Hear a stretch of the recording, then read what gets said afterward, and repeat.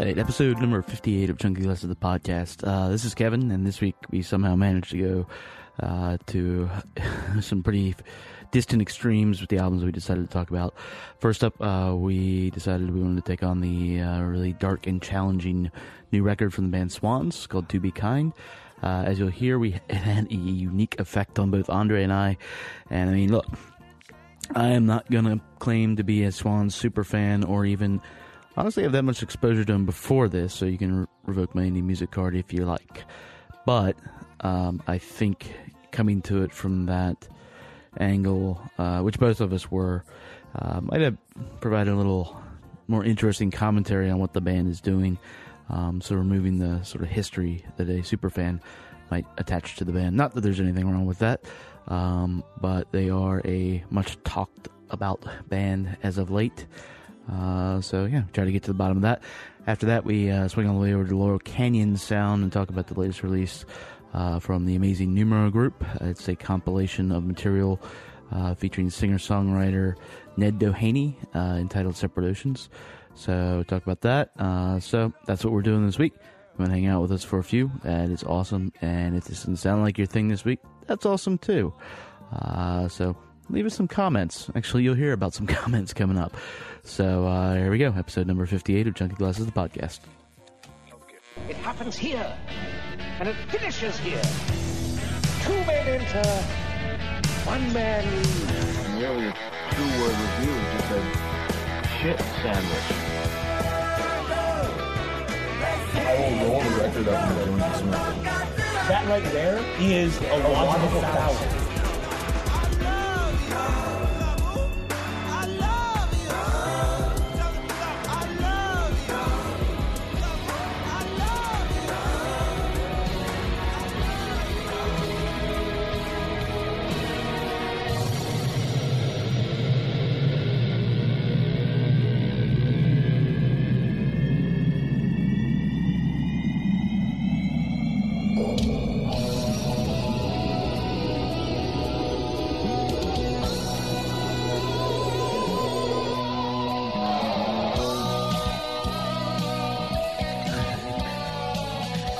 Appropriately titled Still Bill. Is that right? Oh. Yeah, it's an amazing documentary. So Recently made? recently made, let's see, 2009. 2009. It is on Well, Netflix. that's pretty new. It is on Netflix. Because I looked him up because I was like, is Bill Withers still alive? Oh, And yeah. I'm like, yeah, he's still alive. He's Yeah. like in his 70s, you know? And he's Yeah. like, he looks real good. And I'm like, Yeah. why is he not? And then I look, he just like stopped playing music in the late 70s for some reason. I mean, yeah. I guess the documentary will explain why The that is. documentary will explain that. It's good enough roll in as any. This is one of them there episodes of the podcast. Andre, you're in the basement. I am. I think it's good that you're on this one because This is, really, for both albums we're going to talk about today. Yeah. I don't know if I want to talk about them with anybody but you. Okay, well, I appreciate that. It would get awkward. So what you been up to? You've been gone a few weeks. What you been up to? Seen any good shows? not really. No. All right, just hanging out. Just hanging out, relaxing in Florida. Going to the Nice. beach. Nice. Listening to Bill Withers on the beach a lot. Listen to Bill Withers on the beach. That's it. So we're listening to that now. This past Friday saw our friend Sean, and we still have a podcast with him coming out. And he's got an EP that he's putting out, I believe, in October now. I think the date is nice. set. It's being mixed, put everything into it. Like a slew of shows coming up, so he's going to be doing that. What's his name? Sean Barna. Sean Morrow. Okay. Barna. Okay, Barnum. Barna. Okay, cool. We'll So keep an eye out you will for it. see some stuff on the site. I've heard a good bit of the material off the stuff. It's good shit. The live show is even better. Oh, nice. The live show is great. He was opening up for Baltimore Lewis Weeks from Okay. there, and I will put in the show notes because this is shameful that I don't know the third band, but they were all opening up for Franz Nikolai. Yeah. Which you're going to hear that interview later this week. That was just the coolest, like, weirdest conversation. Like, Well, you had to enjoy that. I did, 'Cause yeah. You're a... yeah, he's Hold Steady, keyboardist, ex Hold Steady, but he's done definitely. like so much more, and he's just solid guy. Really looking for it. I'm actually like putting that together tonight, so that'll be on Thursday. Cool. You know, one thing that we've been up to, so we often say we want your comments. Oh, yes? Yeah. We We say do ask for comments. we ask for comments. Commentary is a critical Commentary piece is to a all this. critical It's not piece. just our opinions and thoughts on this, right? And I think that's important that you bring that up. Because the internet is a dark and scary place. Sure. When it comes to comments. So I don't know what we were... But Yeah. late last night, We received some we comments. received some comments. Nice. It wasn't in all caps. Oh. So that was surprising because it was 2 comments within a minute from the same person. Oh. Right. Okay. So this is saying, What did they name themselves? I am not signed in on this device, so I will not... It's not their real name anyways. No, yeah, I was going to see what kind of fake name they developed. It wasn't anything like that. Okay. So let's see if I can... hold on a second. I just know when you put comments on sites, you can put like a name, and people generally make up a name that goes with their comment. All right. Well, you know what? I got it.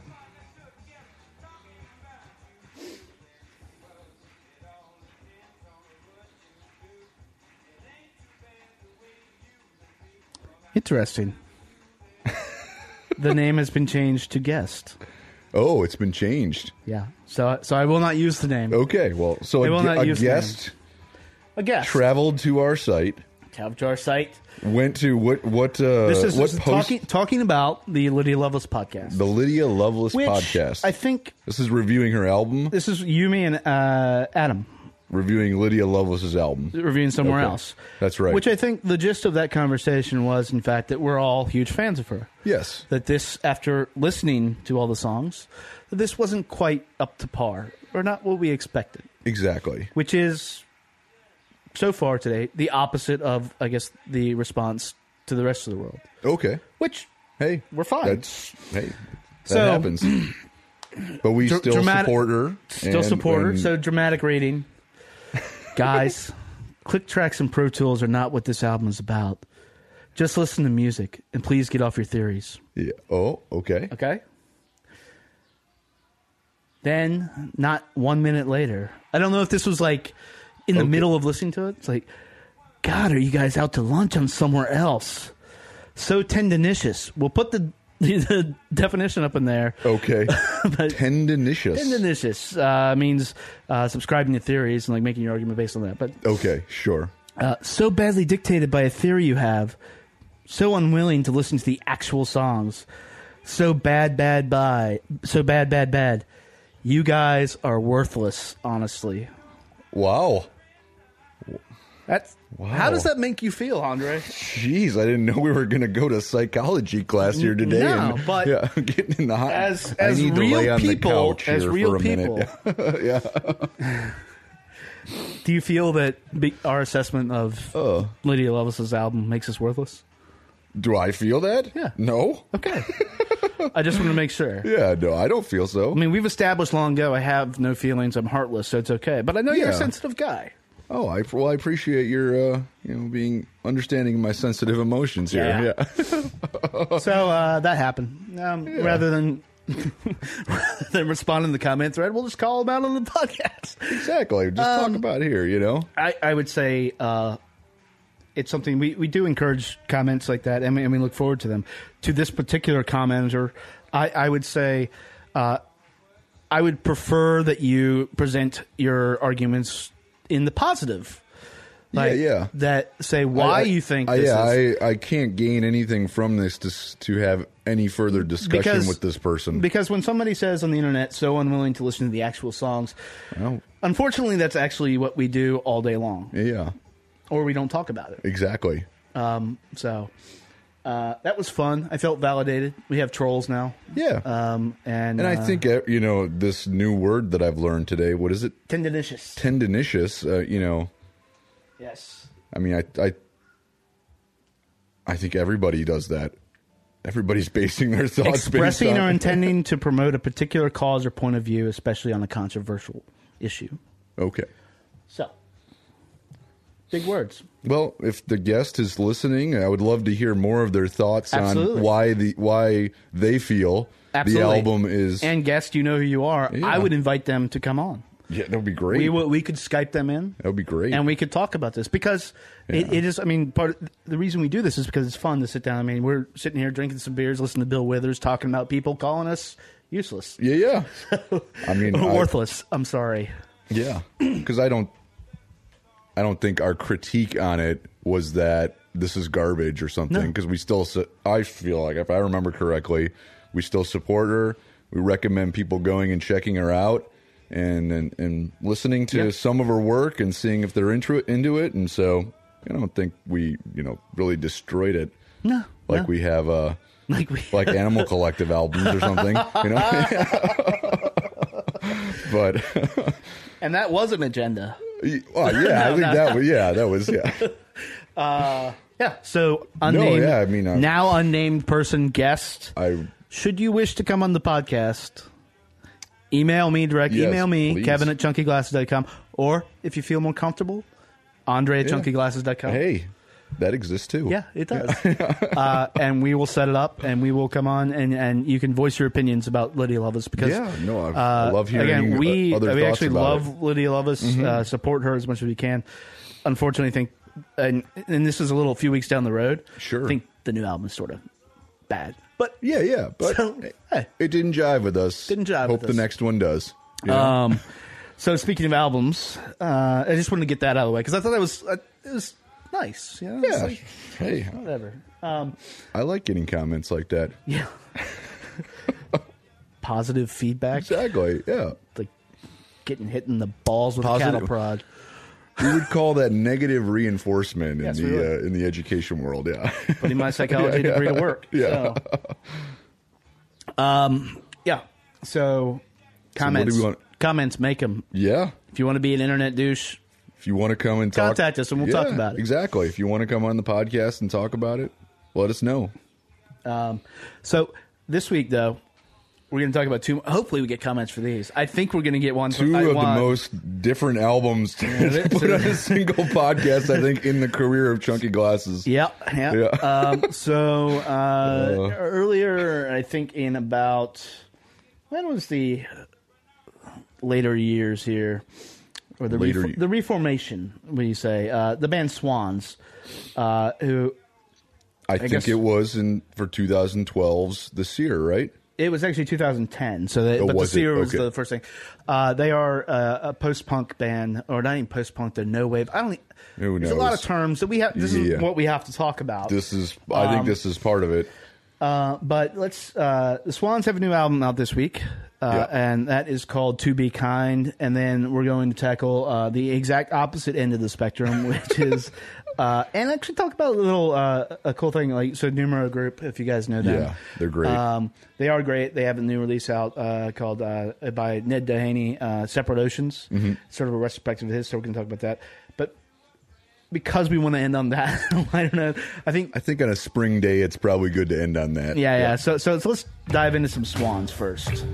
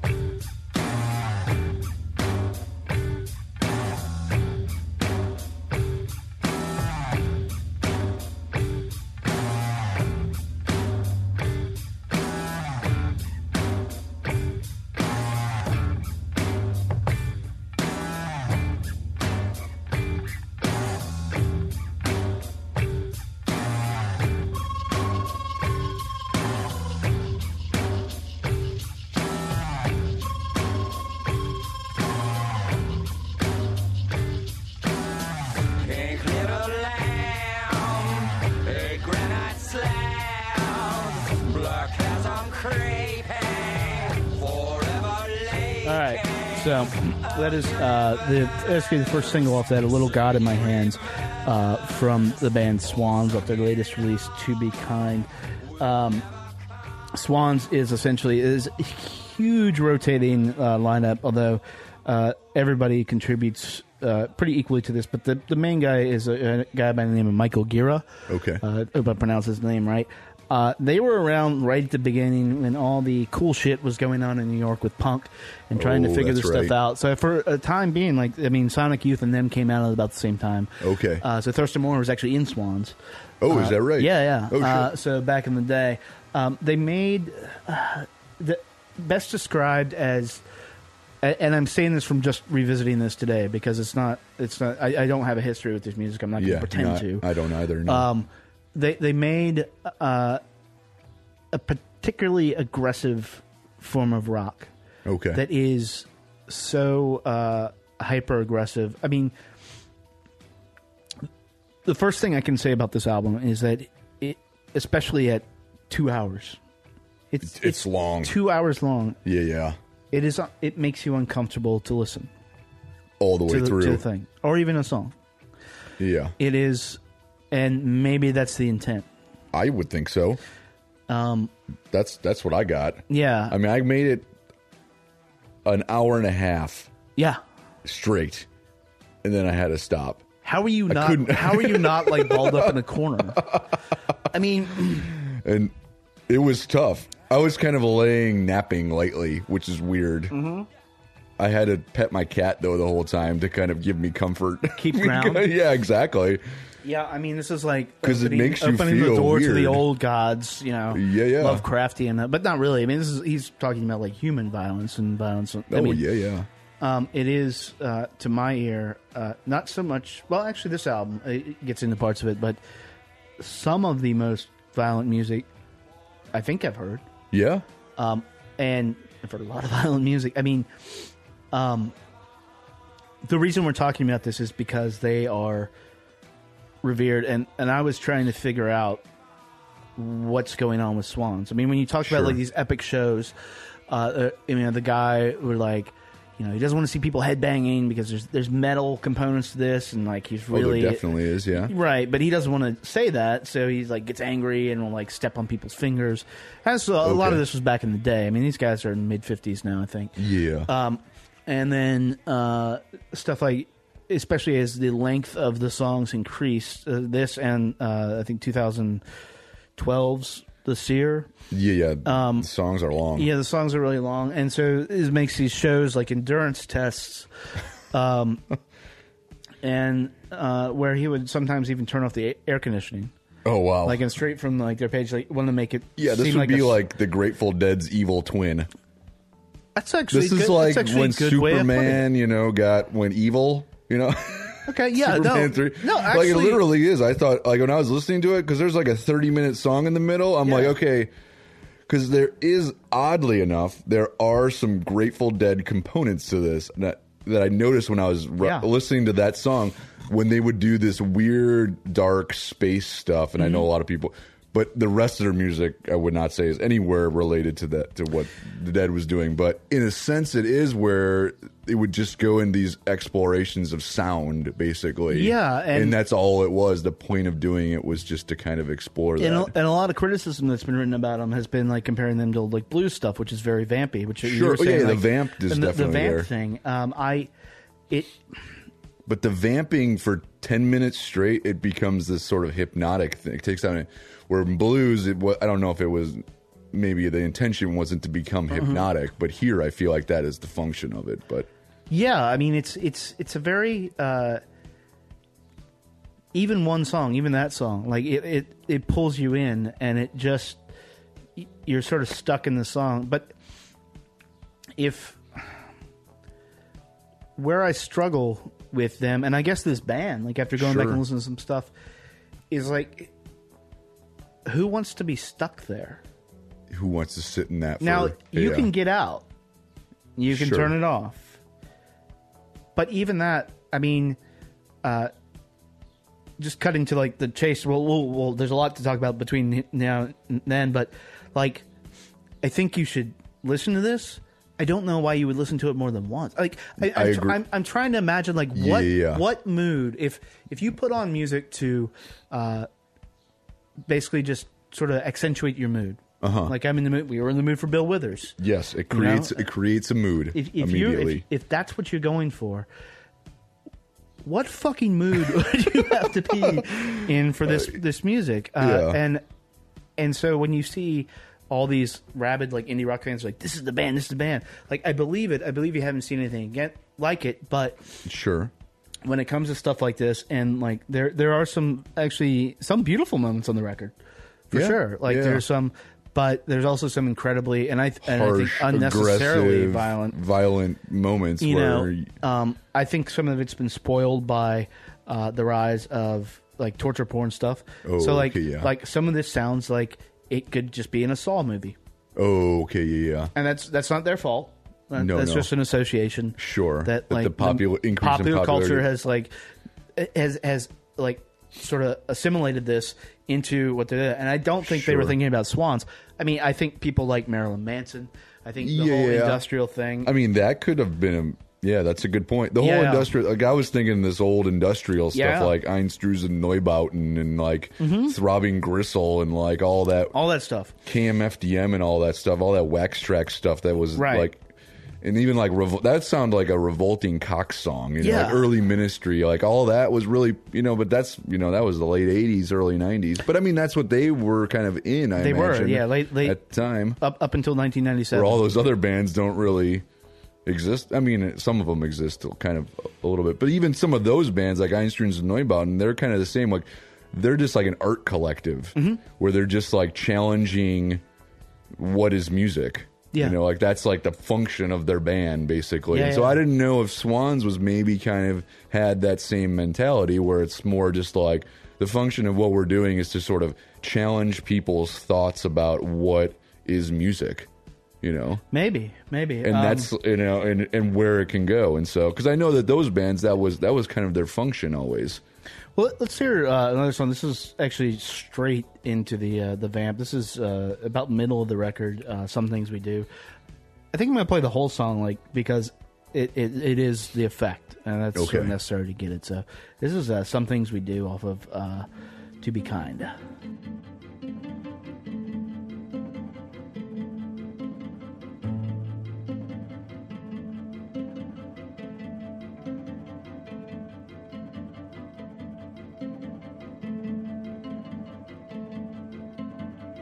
We see, we feel, we need, we fight, we seal,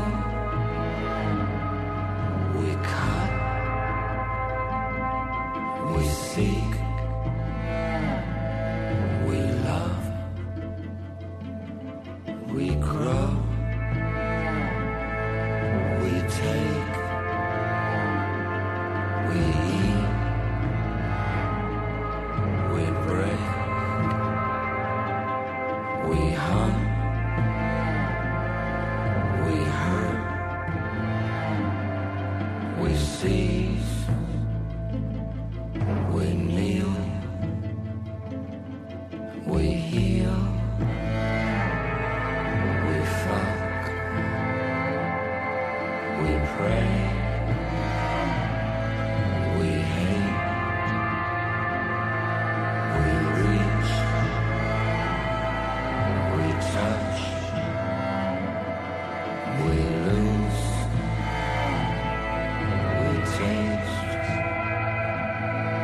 we learn, we lie, we wound. We waste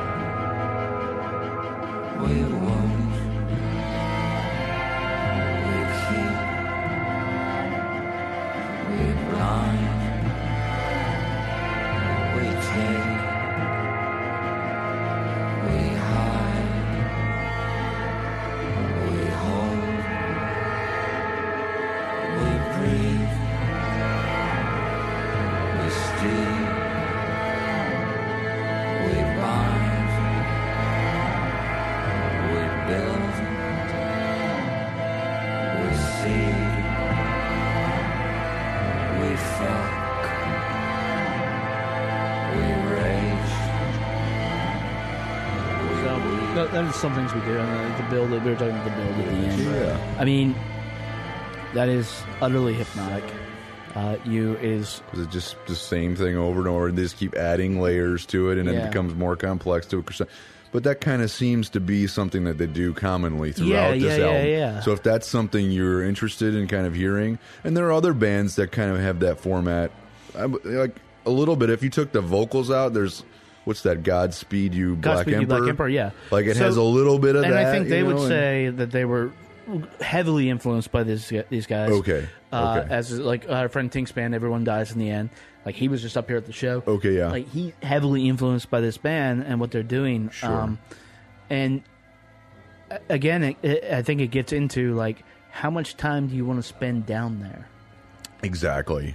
I mean, if the goal of if you're going to call music art, which, I mean it is, but there's also pop and but if you're going to call it, and if the goal of it is to make you feel something, like bravo, sirs. Yeah. Well, I guarantee they were trying to elicit an emotional response. It's just not a very happy. It's not even that it's not very happy. It's not very. It's a dark. I don't think it's very human. I think it's. Oh, okay, yeah. Or it is a human feeling that you don't necessarily want to acknowledge. But I mean, that is not just that song, but the other songs of the album get very, like wet and drippy with like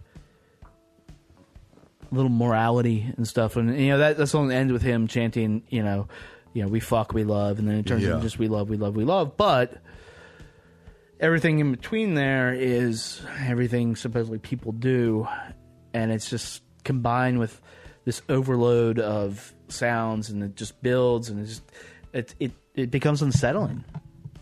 The whole album is very unsettling. I mean, I can't. This is not a get off my lawn unsettling either. You know, it's a concerned about the direction of like humans here. Because I can't. I mean, first and foremost, I can't see being out in public and seeing this and experiencing it.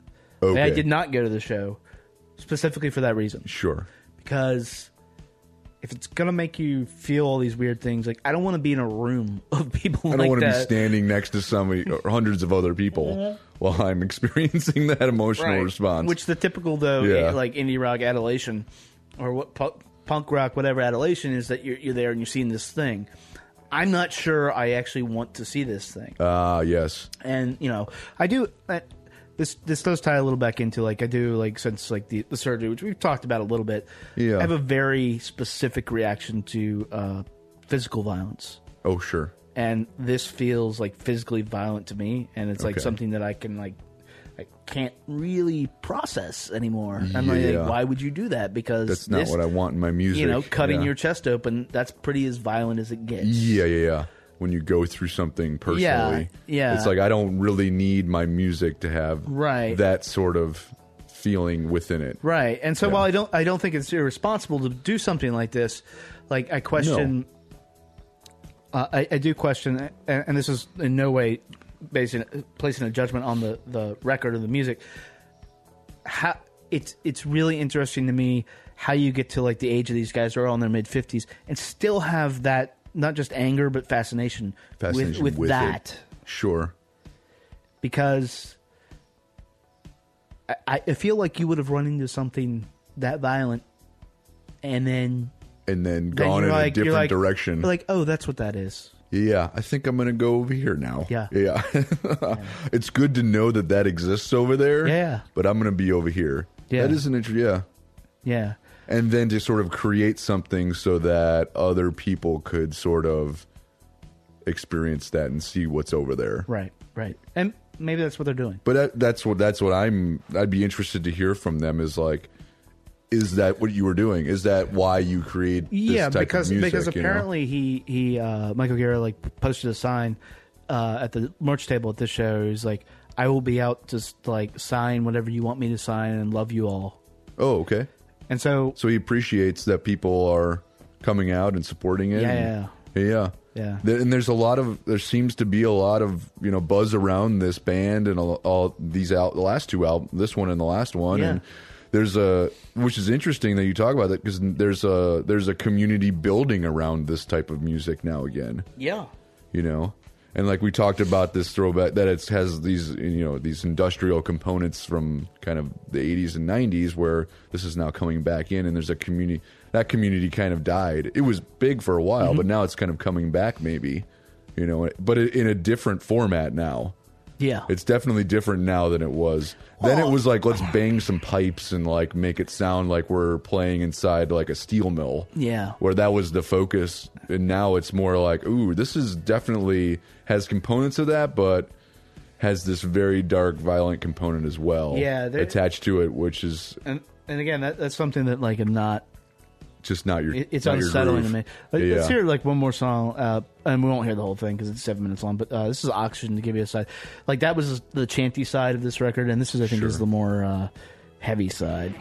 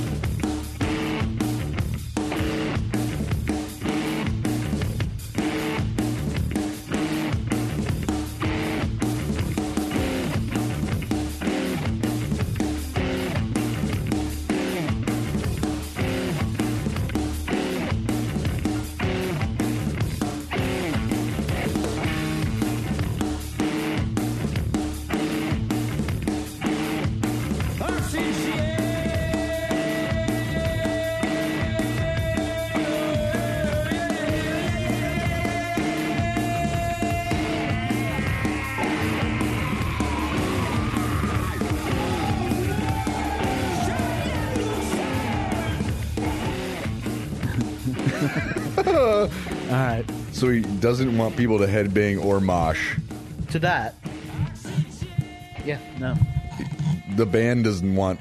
Well, like, back I in the feel day- like back that in the would day. be. Okay, that was back in the day. I was like going to say like I feel like that would be the natural response to like that. And like you were making the Primus sort of connection, which I'm sure Les Yeah. Claypool is influenced by Swans. Sure. Yeah, I mean that definitely has a. You know, it has that feel of it. That's a more in the less disturbing Yeah.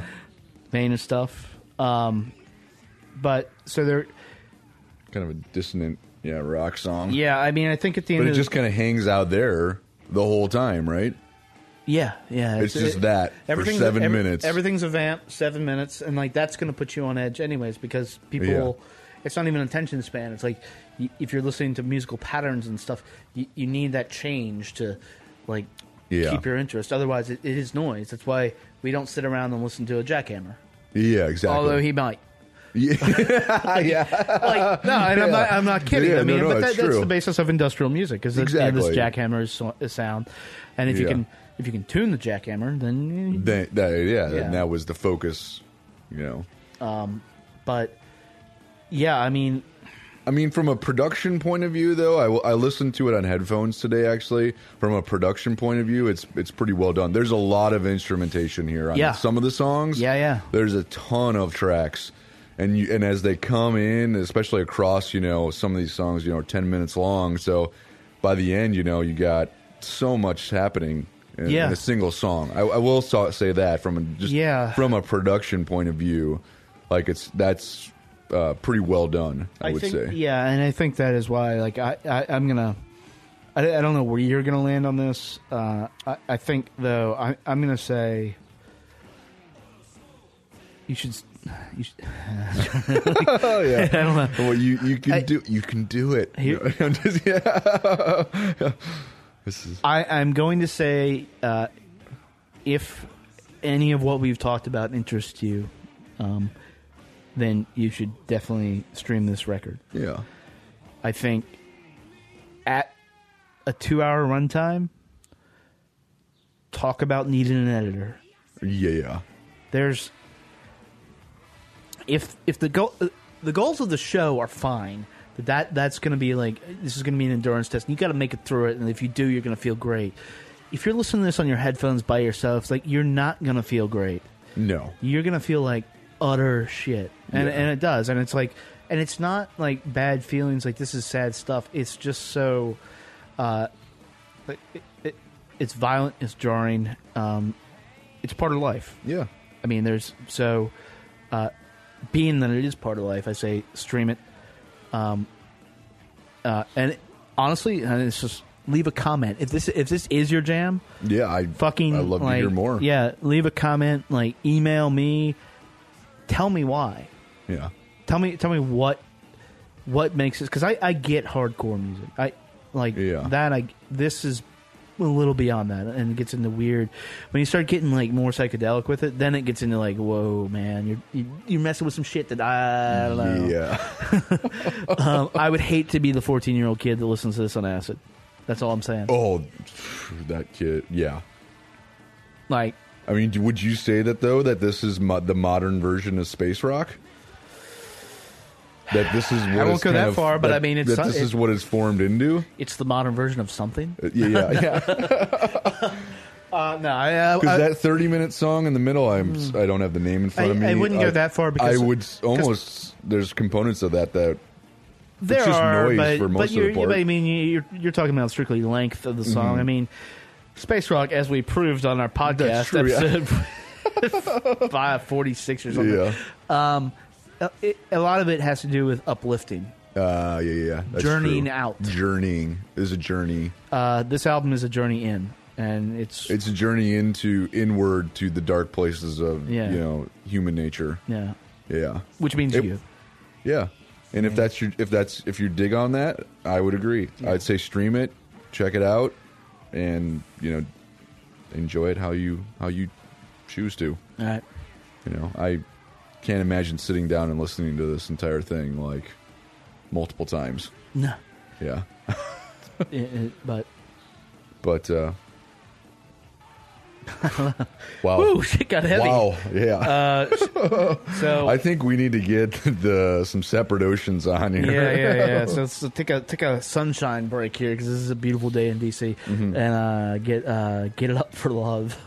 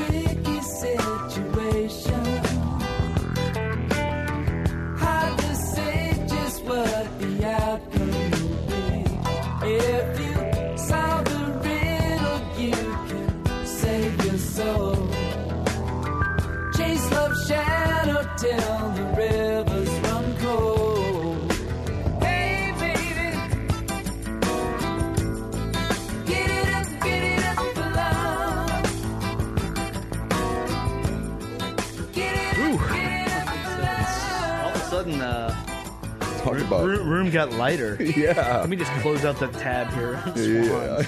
It's like starting to. So what you were just hearing is "Get It Up for Love." I think we needed this contrast in this podcast. Yeah. Just to kind of. Yeah. I think it works. It's good to hear the contrasts. That was "Get It Up for Love," artist by the name of Ned Doheny. If that is, I didn't know much We're just about gonna him. do a disclaimer about pronunciations. Yeah, it's all right. Especially after a few beers. Exactly. Yeah. when I started calling everybody Bob. Yeah. But so he was an American singer-songwriter from Malibu, California, and was right there in the thick of it, of the Laurel Canyon scene. Like one of his best friends is Jackson Brown. His friends with Glenn Fry, Don Henley, all those guys. Those dudes, Also, if you actually look at the liner notes for this, and I'm sort of jumping the gun on this a little, he is part of a famous California family, the Doheny family, who like owned all the oil. Okay. There was a murder-suicide involved. There was. I just go on the internet, look it up. Yeah. So there's a little backstory in the 20s, but it's like the old California. Okay. So this guy had his thing going on, and why we're talking about this now is one of I know my favorite labels, maybe yours, Andre. Yeah. Numero Group out of Chicago. Yeah. Does these things where they find not necessarily obscure. No. Yeah, I don't think this was too hard to find. This, I mean, based on the folks he was hanging out with, this wasn't. It just didn't maybe sell well when it first came out, and so it was kind of put into a put into the back, the janitor's closet. Yeah, but what Numero Group does is they find this stuff that is really like good, maybe overlooked, maybe forgotten stuff at the time. Yeah. Yep, and then put it together in a nice package and sell it to you on vinyl. Yeah. This in particular, and by the way, they did not send us this vinyl. So No. I just want to No. make that clear. Like this is not like a promotional thing. We did get contacted about it, and it quickly fell into rotation. Yeah. Because I think, again, the reason this is good that you're on this podcast, because Andre, Yes. where does this sit in the van? This is a great spring summer van. Yeah. This would be rocking the 8-track, I think. So their latest release now is Separate Oceans. It is a collection of songs from Ned Doheny. Collects material from his album, his first album, self-titled in 73, Hard Candy in 76, and Prone in 1979. There's material from that. There's some demos, which, I mean, don't know if they understand the term demo, but they're not. Yeah. We're going to hear one of them. And it is the most, like we were talking about yacht rock a little bit last week. Well, because we had this on. Okay, yeah. And if you're going to go yacht rock, I mean, this is it. This is pretty much prime example. This and Christopher Cross. Yeah. Which Christopher Cross probably listened to this album and then made his album. Yeah. Christopher Cross, a little later, we'll get into something like Ben Folds. Yeah. Listen to this. I mean, there's the scope of, if you're going to talk about music as a cumulative thing, which we often do. Mm-hmm. Well, it builds upon itself, yeah. Well, this guy never had mega hits that, like, the masses are going to remember. Everybody remembers, like, Running on Empty. Everybody remembers, like, Take It Easy by the Eagles and stuff. Sure. But you don't remember, even On and On, even though that was sort of a hit from him. But a lot of these by Ned songs, Doheny, but there is no any of that without what he was doing. Mm-hmm. And so it's an interesting, like, musically, and if you pick up the record and read the liner notes, which Numero is very good about. Yeah, definitely. It's an interesting, like, insight into what was going on then. Well, that's what I started thinking about then when I was listening to this and knew that and read that he was hanging out with the Eagles and Jackson Brown and all these guys, and I was like, well, did the Eagles and Jackson Brown get their ideas for their songs based on this dude, well, or was it? I'm assuming it was just because it was a community and they were all playing together.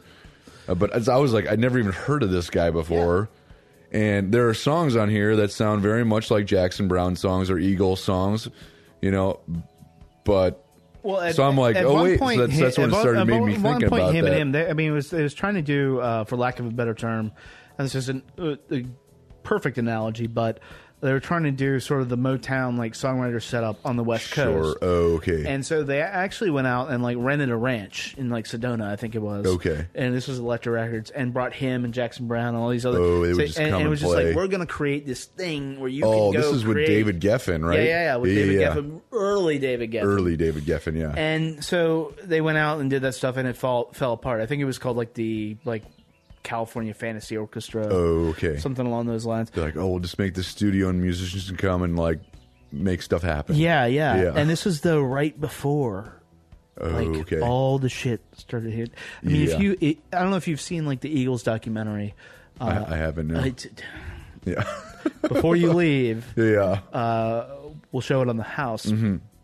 The it's like the Tom Petty documentary, but it is about the Eagles, and fascinating insight into what was going on there, because what you had were all these like singer-songwriters and all these people who were struggling and like really trying to do something different. You had the if you want to like put it in Hunter S. Thompson terms, the wave had crashed from the 60s, but there were still people that believed in all that, and that's where you get a lot of that Laurel Canyon sound, is that these people are still like, well, it's not up in the canyon.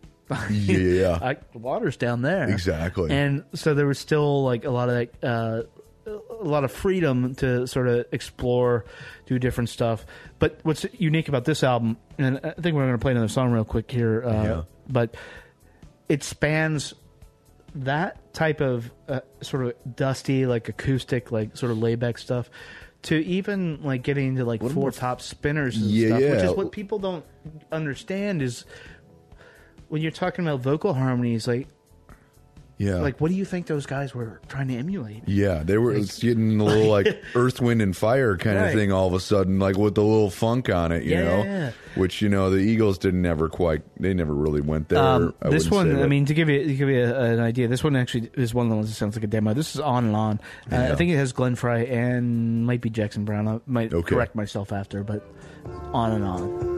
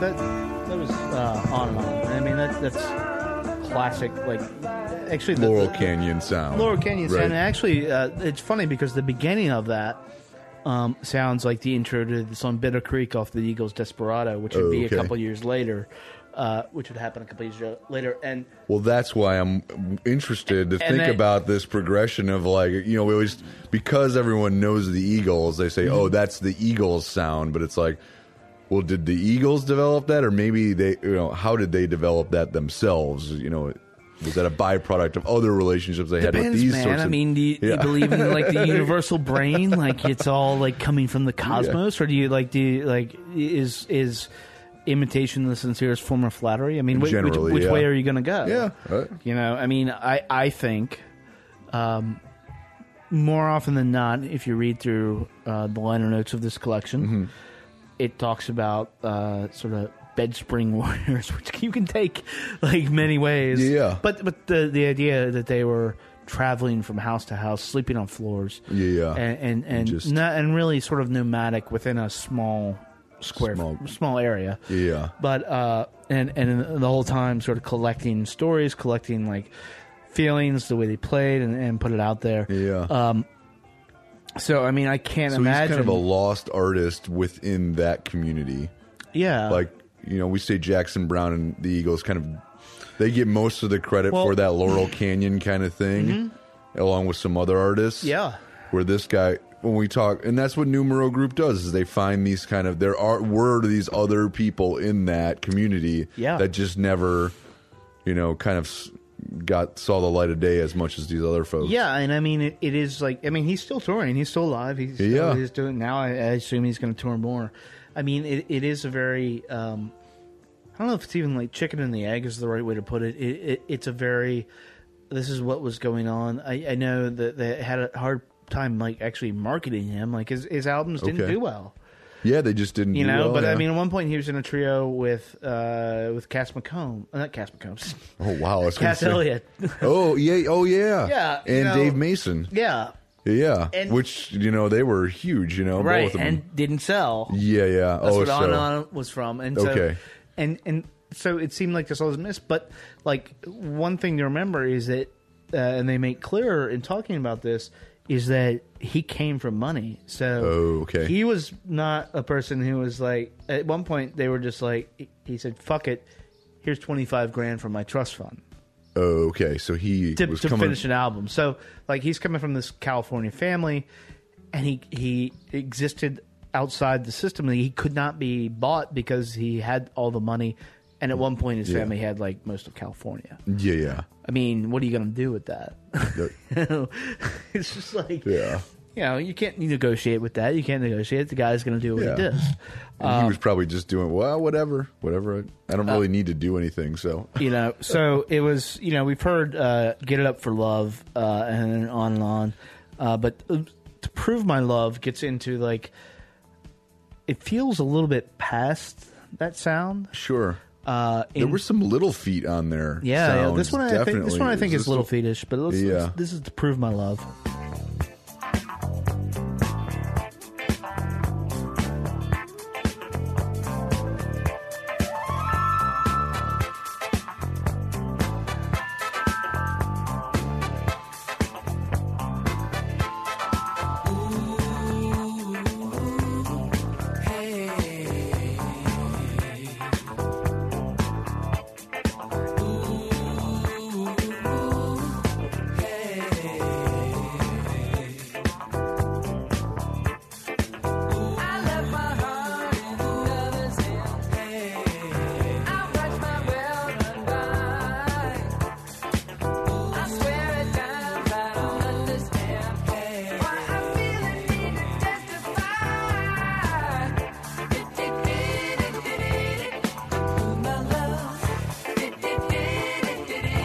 Andre had a moment. Andre, what was your moment of revelation?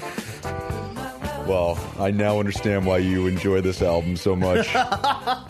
And why Daria might not enjoy hearing it in the house. Why is that? I mean, that vocal line is definitely got Daryl Hall written all over it. Yeah. But that gets back to what I was saying. Like, and they were on the other coast.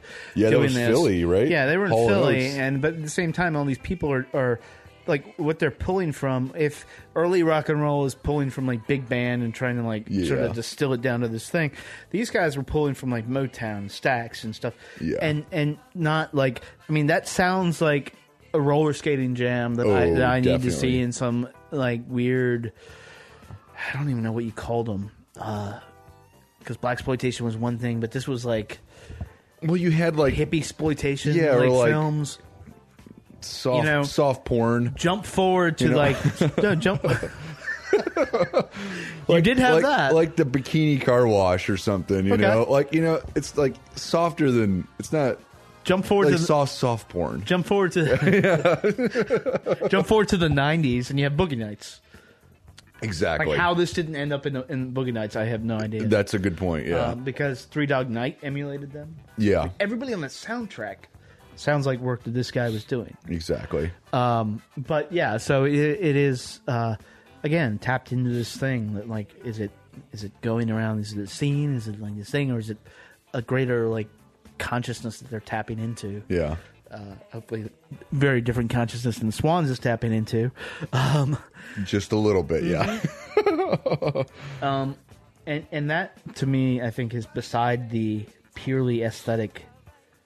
And obviously, if anybody listening to this knows me, and, like, joy I get from listening to that. Yeah. That's what's fascinating, because this whole collection of songs is at the end of the day, like it plays like a history of Laurel Canyon. Oh, yeah.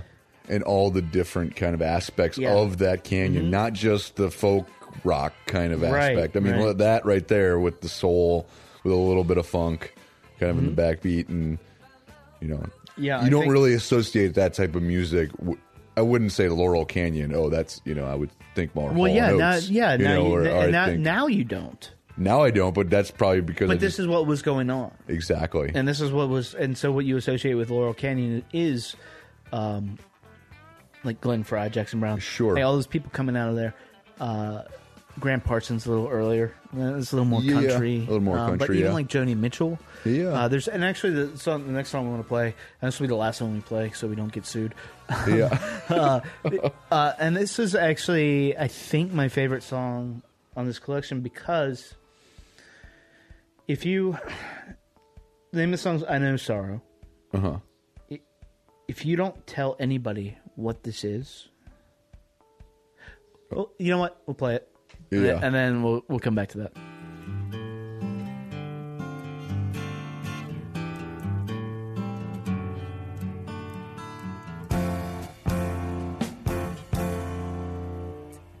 A local vision appeared at my door, shining like an open road. I know that place, that road, and where it all goes.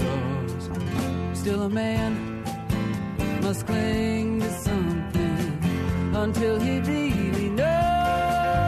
Now I know sorrow, the feeling comes and goes.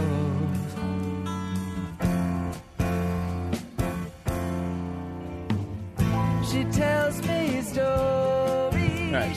So not knowing when that came out, when did that come out? You know, I mean, it is. It's a style that's been appropriated by a lot of people. I mean, the first, if you put a fuzz bass behind that, that's Ben Folds' song. Yeah. If you put Joni Mitchell's voice behind that, this is Joni Mitchell's song. It's true, yeah.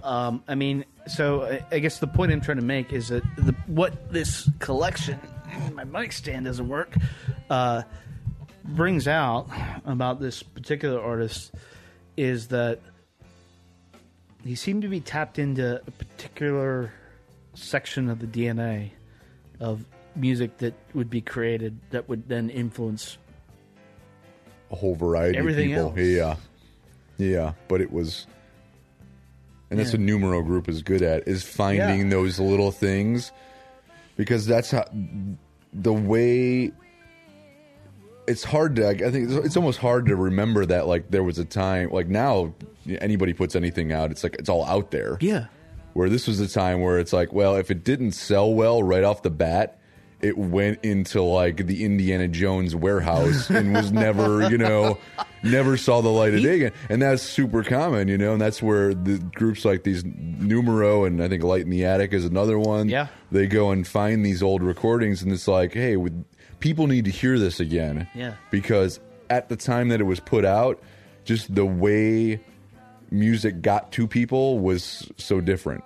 Well, I mean, like that. I mean, you didn't have access to everything. Like, speaking of Light in the Attic, I mean, this is like equatable to like the UFO Jim Sullivan. Yeah, I mean, put out by Light in the Attic. I mean that if you enjoy soft rock, yeah. No, I mean, I think anything like that, but that's like a must hear.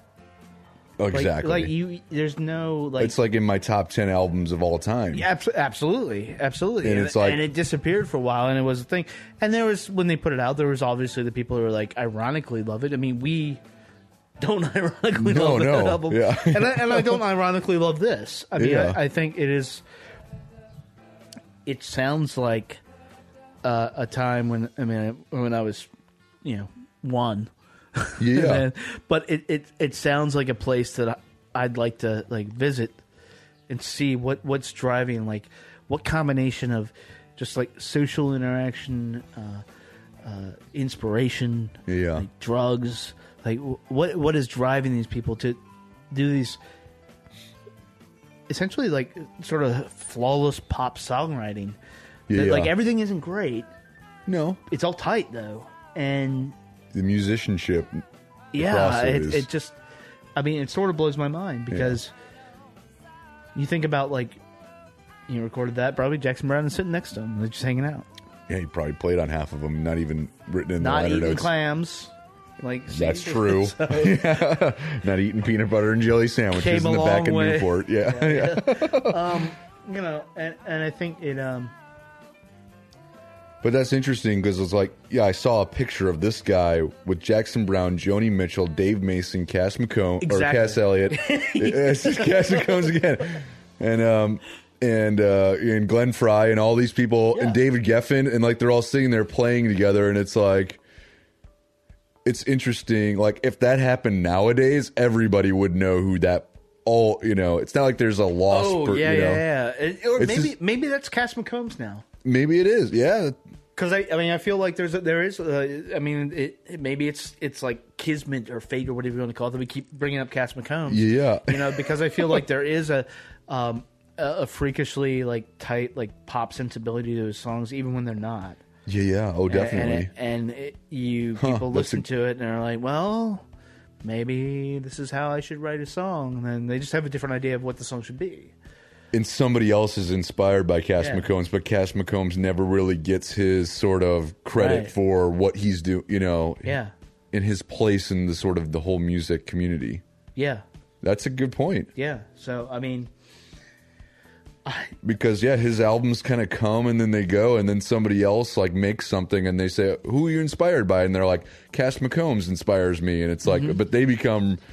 really well known, super but famous he just kind of keeps playing, at Autobar, or Black Cat, or Black Cat, coming up next weekend. Oh shit! Next Sunday, is it? Cass McCombs and the singer for Lower Dens, Jana Hunter, is opening. Yeah, we'll talk about whether or not you're going. I'm going. Okay. All right.